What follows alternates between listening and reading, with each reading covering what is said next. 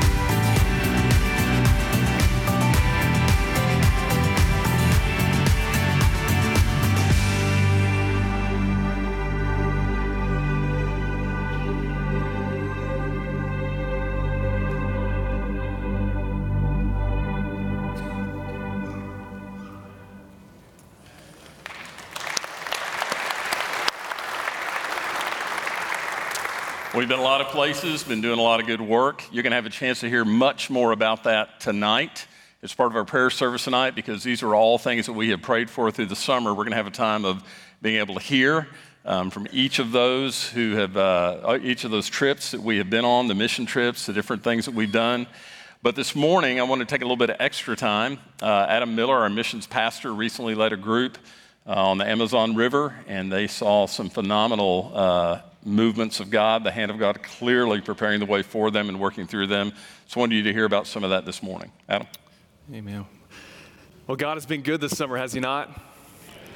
It's hard to believe that summer's over and that we're going into this fall season, but before we go where we're going in the future, I want to just pause and just let you know how the church, Geyer Springs, has been mobilized and how God has been using this church, not just in the state, not just in this nation, but to the ends of the earth. And this morning, I'm going to share a story from our Amazon outreach group that went 2 weeks ago down the Amazon River. And if you don't know, we partner with Amazon Outreach.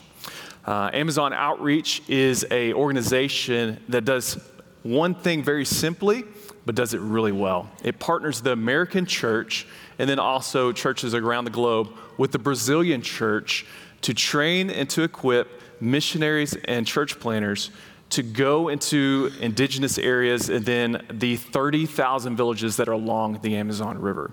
And so it's a big task, but they do it so well. And so from my position and what I get to oversee, a couple of things that we're looking for when we look at different partnerships, we look for people who are doing it the right way. And what's the right way? It's not just a flash in the pan. It's not just getting into a certain area and then sharing the gospel, then getting out.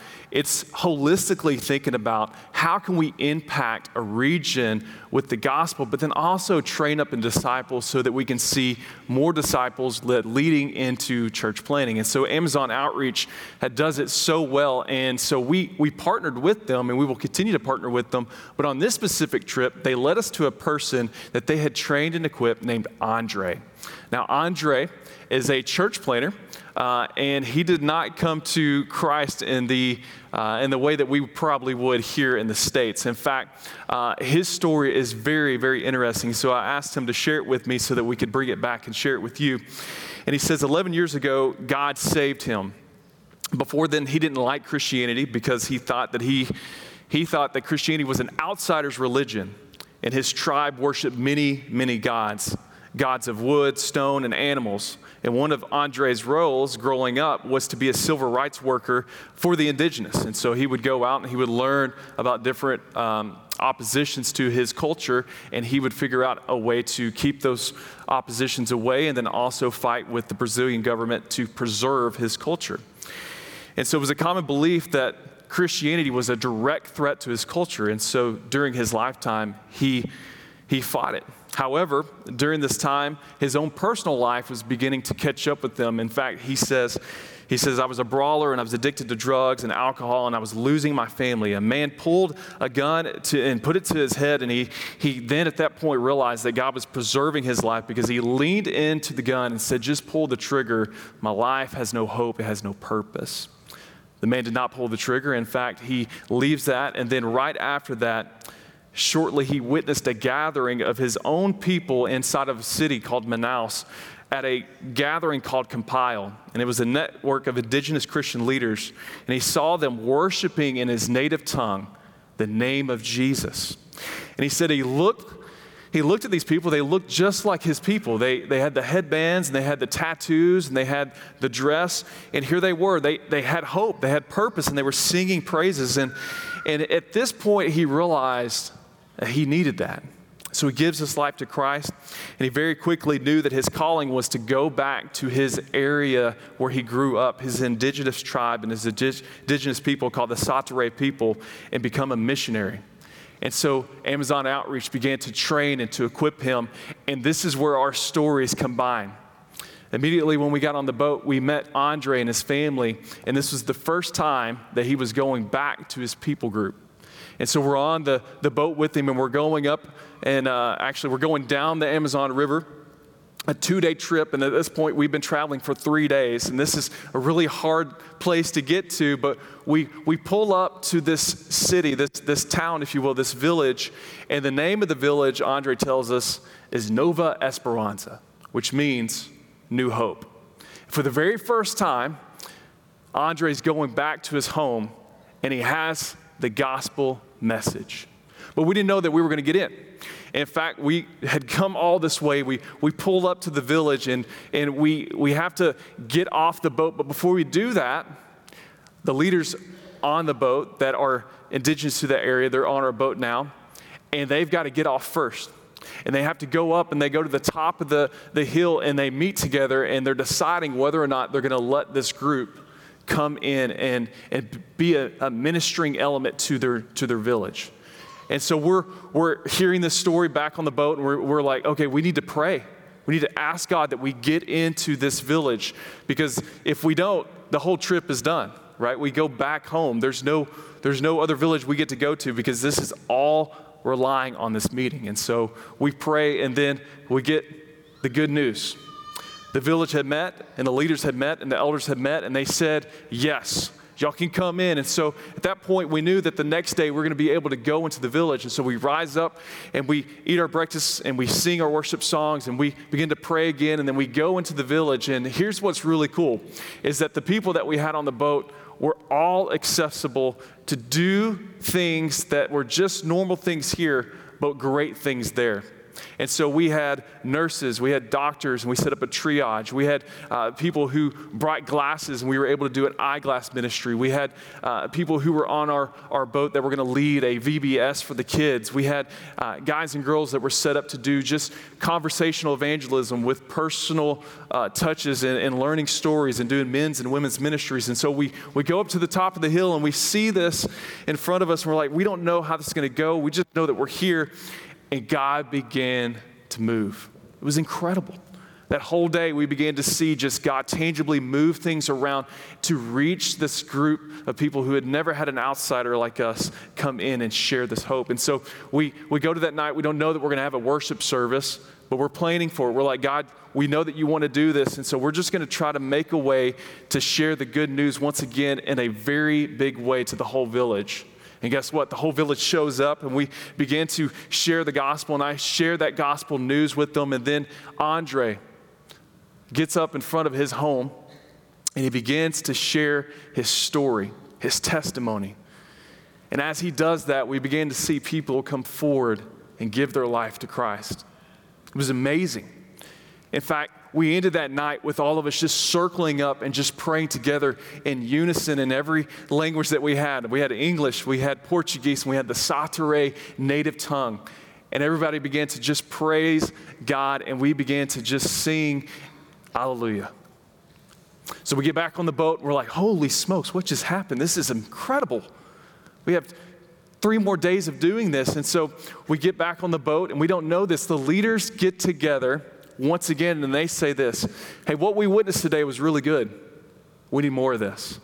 And so what we're going to do is we're going to gather all of our leaders together, and we're going to decide if we want to allow Amazon Outreach to go to the rest of our tribes. And there's lots of them. So they get together, and guess what? They meet, and all of them agree, yes, this is good. We want this here. We're going to open up Amazon Outreach to have access to all of our villages. It's incredible. Some of these have never, ever, ever had an outsider come to their village.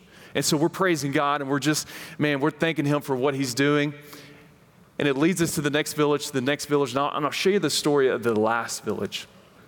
It's called Mount Carmel in our language. We pull up to this one, and there's a leader there, the Dashawa that's there. He's really excited because 3 months ago, this church got together during Camp Geyer and decided to raise funds to put together a well in an area and a tribe that we did not know. This was that village. It was a Satere village, same people group that we've been ministering to. And as we got there, they were excited to see the faces of the people who made this possible. And so we go into the village, and we had a generator with us because they don't have power. And so we're carrying this generator in, and as soon as we set it down, I noticed that there's 2 guys that run up out of nowhere, and they begin to turn this thing on. They begin to fill this big blue bucket full of water. And I thought, man, that's weird. We're going to be here all day, and that's theirs. They didn't realize that also was a gift to them as well. And so they're really just kind of frantically getting as much water as we can. And so you can see the need that was there. So we go through the rest of the day, and we're sharing, and we're doing our ministry, and we get to the point at the end of the night where we're going to have our worship service again, and God moves again. So we had the whole village there, and then we share the gospel, and after that, Andre comes up, and he begins to share his story, and we see 4 guys give their life to Christ. The story doesn't end there. We move that whole village over to what we were going to do is the well dedication. And as we get over to this well dedication, it had already been just an incredible, impactful day, but we share, hey, 2 months ago, there were kids that were at a gathering just like we had today at a VBS, just like y'all witnessed. Kids gathered, and you know what? They gave out of their own pockets to show you that they love you by giving you this well, by providing a generator for the power. And we began to share that the story of love, it's not so much that we just wanted to do this for you as a gift, but it's because of Jesus that he's the greatest gift, that it's an overflow of our own well, of our own heart, that we want to say, even though you're far away from us, we see you as a brother and sister in Christ, and we want to love you, and we want to meet a need for you. Well, that story of the gospel now had really taken in, because now we're seeing a people group that used to see outsiders as a threat to their community and to their culture, now beginning to see that the gospel is for everybody. It doesn't matter what you speak. It doesn't matter the way that you look. It doesn't matter the way that you dress. It doesn't matter where you live. The gospel affects everything. It changes everything. And so we share this story, and here's what really, this is really cool. Right after this, we're celebrating. We turn the water on. Everybody's coming up. There's tears just flowing from every eye, and we're celebrating. We cut the power off because the Dashawa, which is the leader, the village leader, he says, I want to share something with you. He says, because you have been such a gift to us, we have a gift for you. He begins to take his headdress off, and I lean down, and he gives me his own headdress. And he tells me, the headdress is for soldiering, for leader, for this idea of a man of courage. But I got back on the boat, and I asked Andre, our person that's the church planner now that's there, that's indigenous to the area. I said, hey, I understand what the headdress means, but what did it mean that he gave it to us? He said, Adam, this is unheard of. This is incredibly unheard of, because what he said was that he no longer saw you as an outsider, but as one of his own. And so that gift that we brought back was a true picture for all of us to understand that the gospel, it doesn't matter. We are all in Christ, that we are all God's children, and for that simple idea to be just really given over to a people group that we have never met, to take root and to see the gospel just begin to change the community and the culture, it's so impacted all of us. And when we came back to the boat, we just began to just celebrate. I mean, how do you put that into words? How do we share that story that now a tribe, a culture that was in opposition to the gospel now has received it and now is multiplying it? In our prayers, that as we go forward, and even with Amazon Outreach and with our church planner, Andre, that we would see all tribes, all tongues confess the name of Jesus, that he is Lord, that he is Christ, that he is the Redeemer, that he is the one that loves the children of every nation. Amen? Amen. It truly was an impactful trip, and as you leave today, there's actually a table out there. You can see some of the water that we brought back. You can see the headdress that was given to us in our church, and if you see some of the other people that have gone on the trip, man, ask them to share their story. It was an incredible, incredible trip, and God's not done. Why don't you take a minute and lead us in prayer with the Sauterelle people especially. Absolutely. Would y'all pray with me today? God, we thank you for this morning as we get to celebrate all that you're doing. And sometimes we don't get to see it because it's across the world. But as I share the story today of what, God, you're doing in a village along the Amazon River, God, I pray that it would help us to be reminded that you've called us on mission, every single one of us, to our own Jerusalem, to Judea, to Samaria, to the ends of the earth. And so, God, for many of us, our mission field is right now that we would think about our parenting experience as a way to disciple, to train up. We would think about our community and our workplace as a way to live on mission.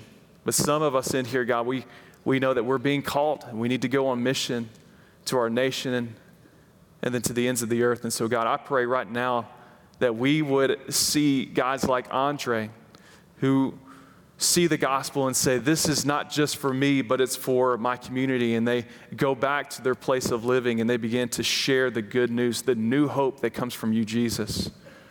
That we would be like the Deshawa that recognized that at the foot of the cross, the ground is so level that we are all the same and that we are all made by you for a purpose. And so, God, I pray that whatever it is that you're doing, God, that you would continue that work, that great work here at Geyer Springs and then also down the Amazon River. God, we give you the glory for that and the praise for that. We praise you even this morning in our time of worship that you would do that within us. And it's in your name we pray. Amen. Thank you, Adam. Like Andre, we want to be a people who go back to the place where we live and are faithful to share the message of the gospel. Well, we planted a garden this year, and we actually got some produce from it. That was progress for us. The first 2 years after we moved where we currently live, our garden produced virtually nothing. We would plant seeds, and we would plant little starter plants, and we'd water and weed them, and they would live through the summer, but they were stunted. They never grew. And of course, we never had any produce from that. But this year, we did something a little bit different. We spent more time preparing the soil. We sent a sample to Crawford Extension. We got their report, recognized our soil was terrible, took all their things they said that we needed to add. Some of those I'd like to have never found, but we did all that, amended the soil, and we spent way more time preparing the soil than we did planting this year. And that's what made a big difference, that we spent the time preparing. You know, for us as followers of Christ, we have an important message, but we have to prepare the heart to receive the gospel if we expect that message of the gospel to take root and to bear fruit. Now, I think all of us, whether we've been willing to do the hard work, all of us want to see our neighbors come to Christ.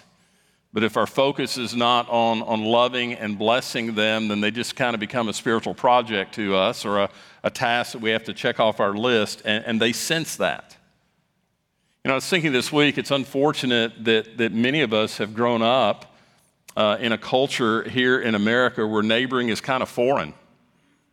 50 years ago, you knew the people in your neighborhood, and certainly you knew the people that lived on your block. If you saw children out playing, you may not remember the name of their parents, but you knew which house they came from.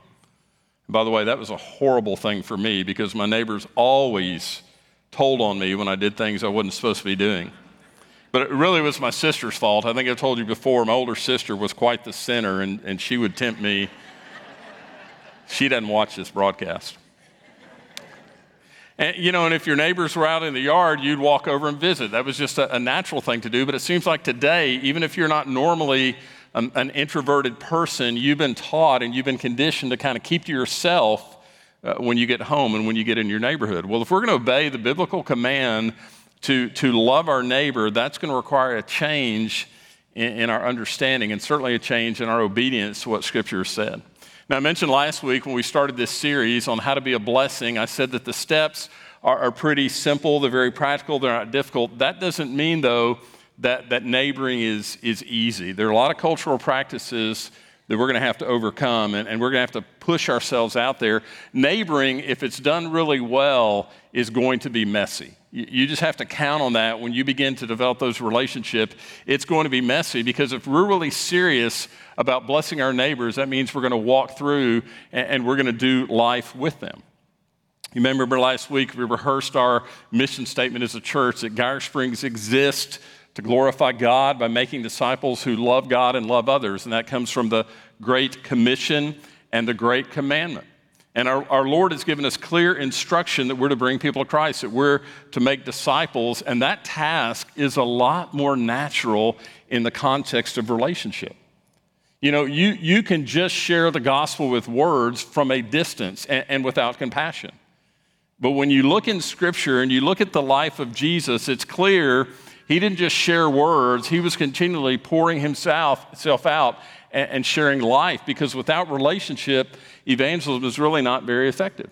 And when you look at the life and pattern of Jesus in the Gospels, you'll find that while he taught large crowds, such as or on occasions like the Sermon on the Mount, a lot of his time was spent interacting with individuals. Jesus spent time with people individually.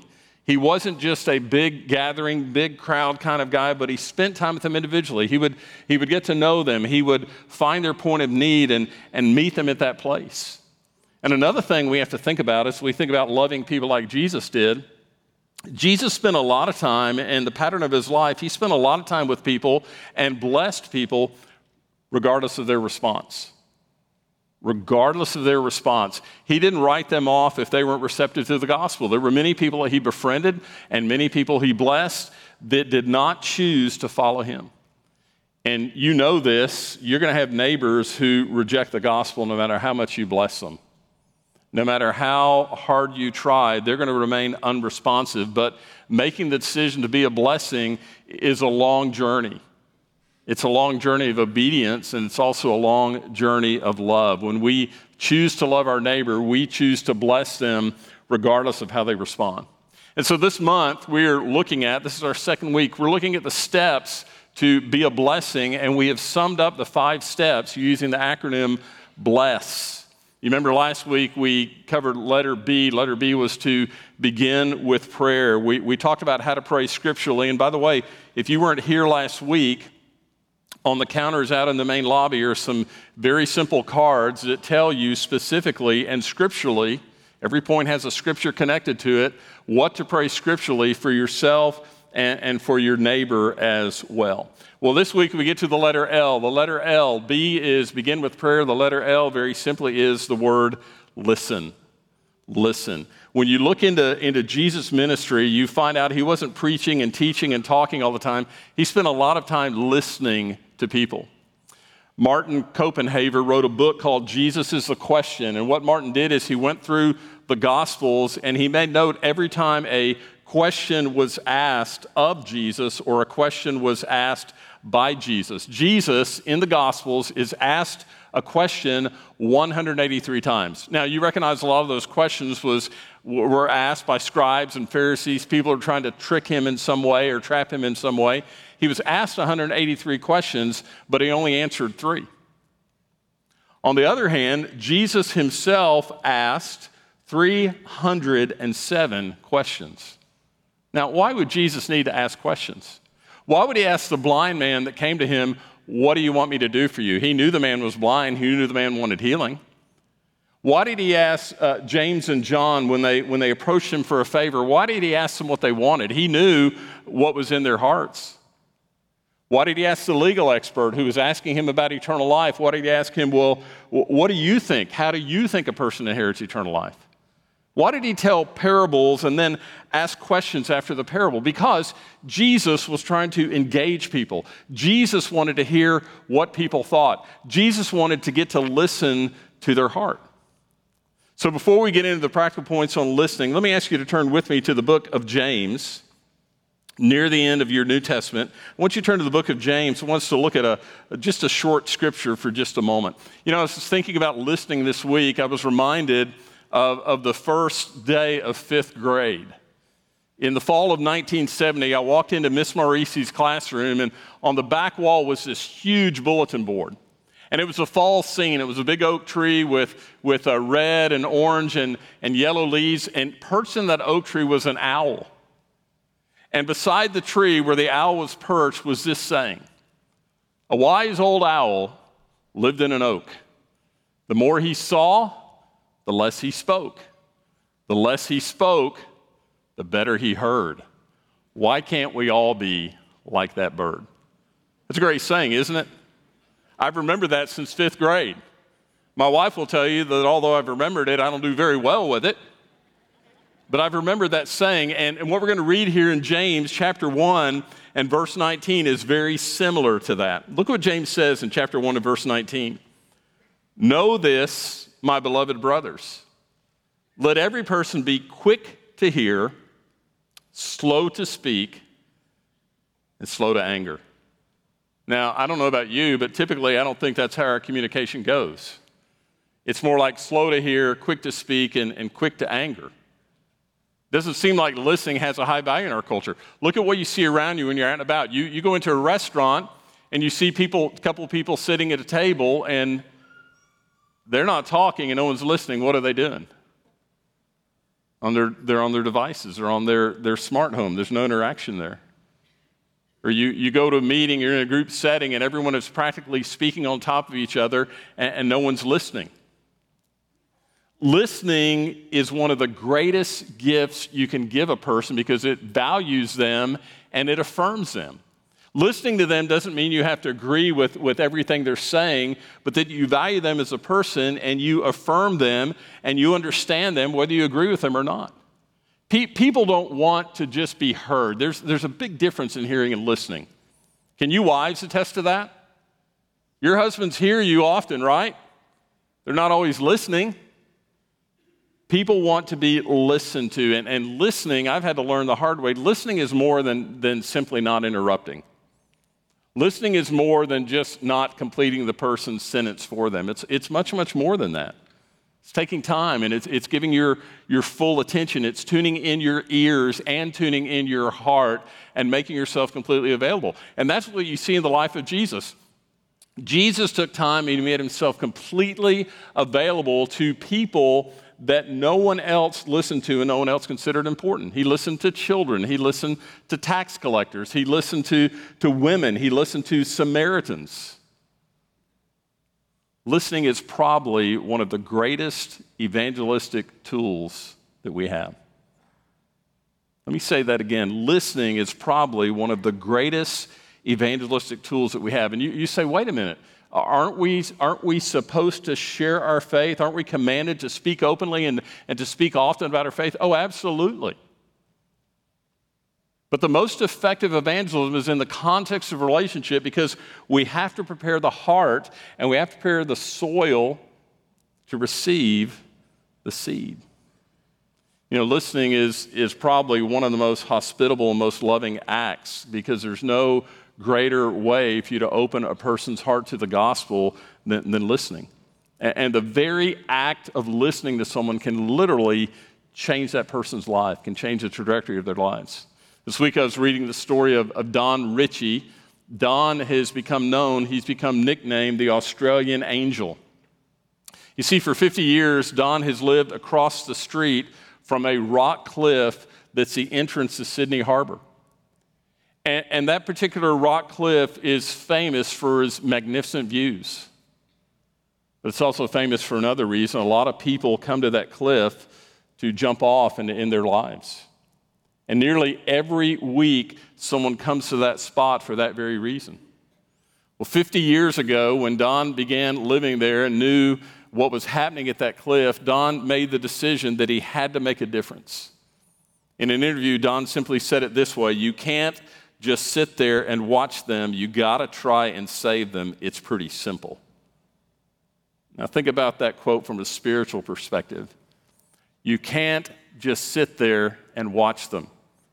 You've got to try to save them. It's pretty simple.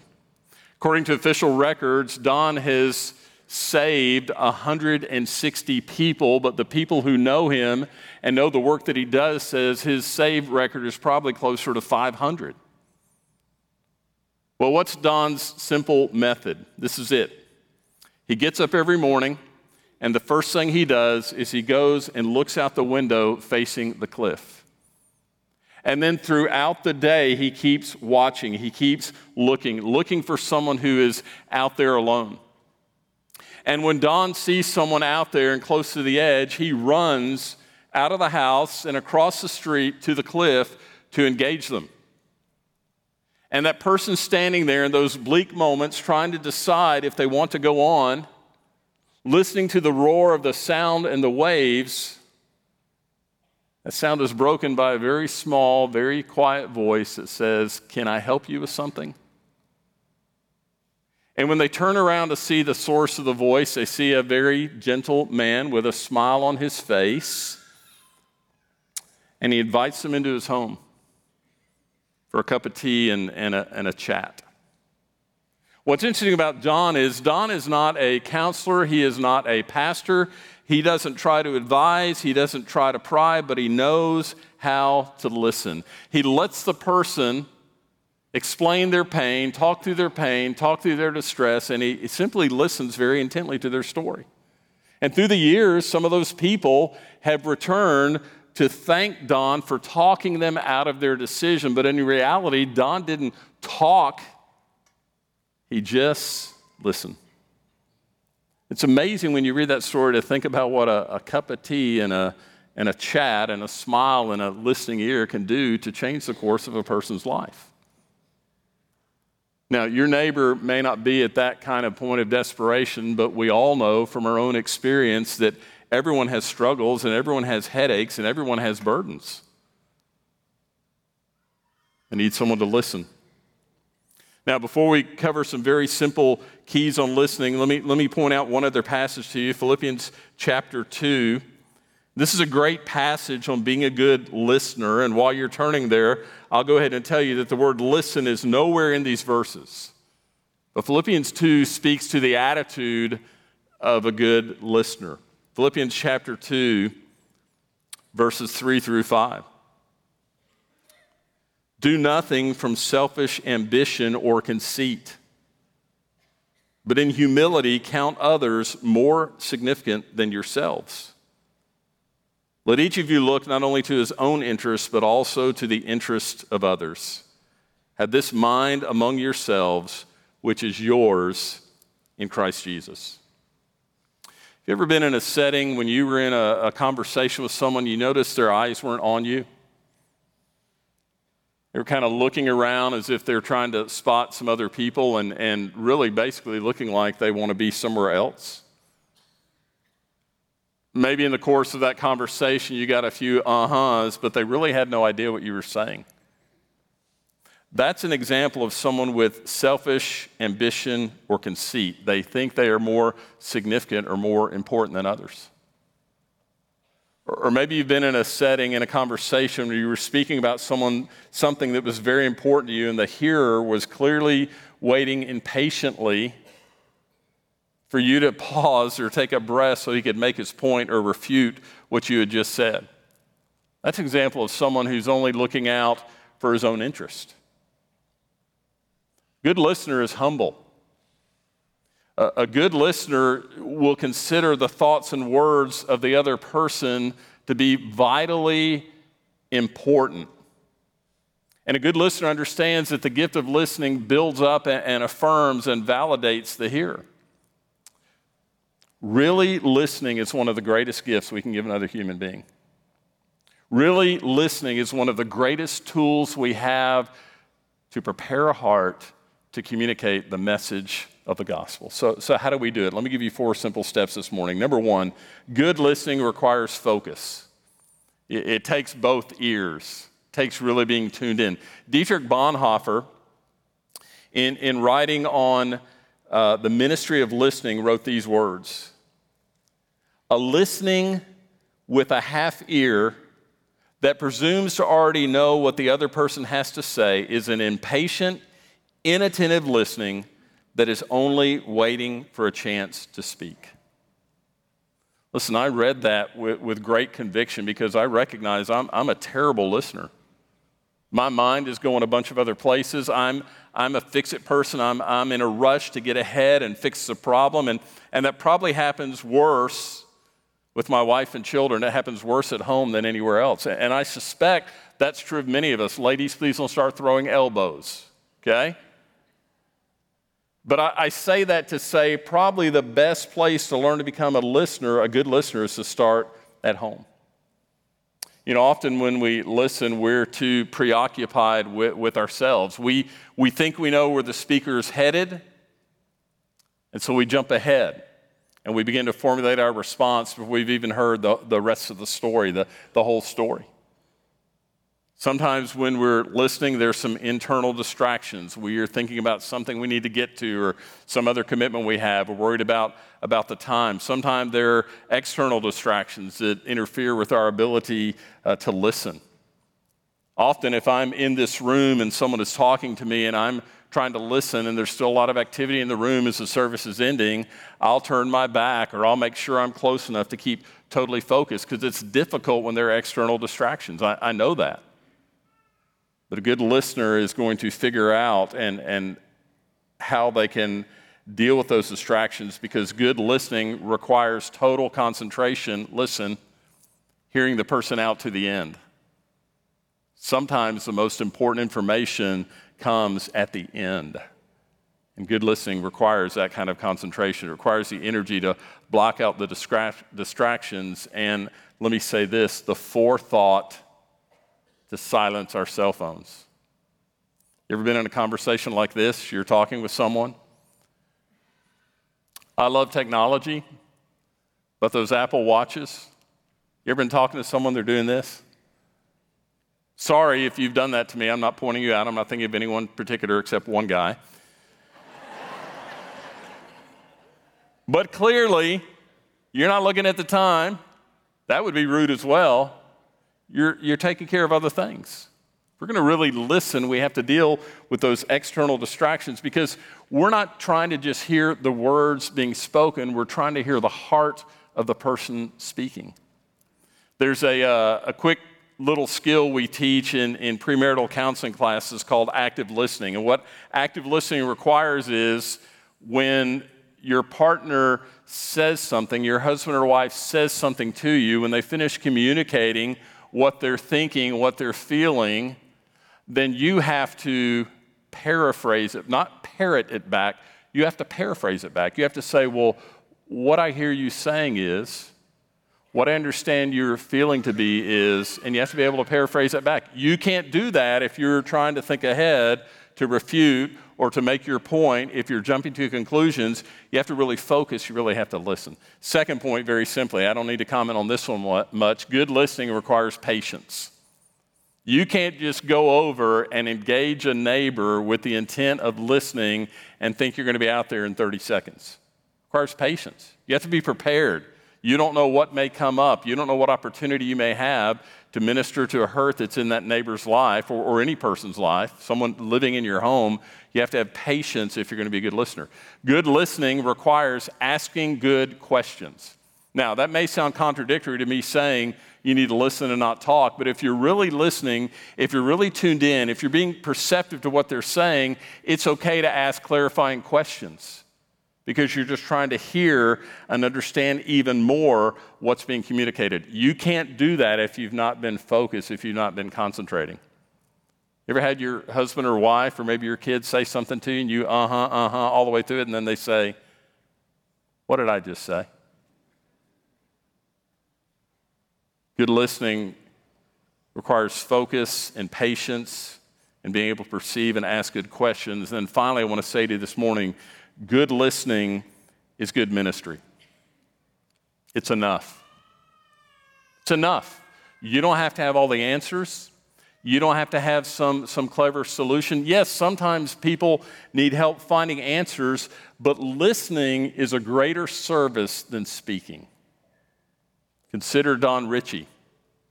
He didn't speak much. He simply listened. Good listening is good ministry. Sometimes the best ministry you can have with someone who's troubled or in distress is just to make good eye contact, lean into the conversation, and hear their pain. You know, a lot of times people just having the opportunity to express what's going on in their lives diffuses their emotions. And believe it or not, sometimes the problem is solved just by letting them talk it out. You don't have to have the answers. I'll admit to you, there have been a few occasions when someone comes by the office for some counsel, and as they begin to tell me what their issue is, in my mind, I'm listening, but in my mind, I'm saying, God help me, give me wisdom, because I don't have any clue what to say. You know, it's amazing. They'll finish kind of unpacking what they're going through and sharing their pain, and they'll say, "Hey, thanks so much for your help." I didn't say anything. It's just being able to listen and let them unpack that. People aren't always looking for an answer. What they're looking for is affirmation. What they're looking for is understanding and compassion. They're looking for someone who cares, and for the person who doesn't know Christ, when we demonstrate care for them, what are we doing? We're demonstrating that there's a God who loves and who cares for them. And as we develop relationships with our neighbors, as we become caring people, as we have listening ears, they're going to want to know why we do that. They're going to want to know more about the kind of person we are. And ultimately, they're going to know more about a God who loves them and cares for them. Would you bow with me this morning here in the worship center and the venue as well? Would you just bow for just a moment? I know the messages these weeks are a little bit different. We're not unpacking verse by verse, but we're trying to develop some good habits specifically geared toward blessing our neighbors. Developing a relationship and getting to the point with the people that God has placed around us so that they might come to know a loving God. It's not easy, it's messy, takes a long time. We got to keep blessing, we got to keep loving regardless of the response, but I think in many occasions, as we become more compassionate, more loving people, we're going to see people that God has placed around us as our neighbors have an interest. Your neighbor may be someone living physically next door to you in your neighborhood. It may be a coworker, someone you encounter on a regular basis. But would you be praying, if you haven't already, that God would lay on your heart the neighbor or neighbors He really wants you to invest in and to bless? You may be here this morning and you don't even have a relationship with Christ. You've not gotten to that point. You're listening.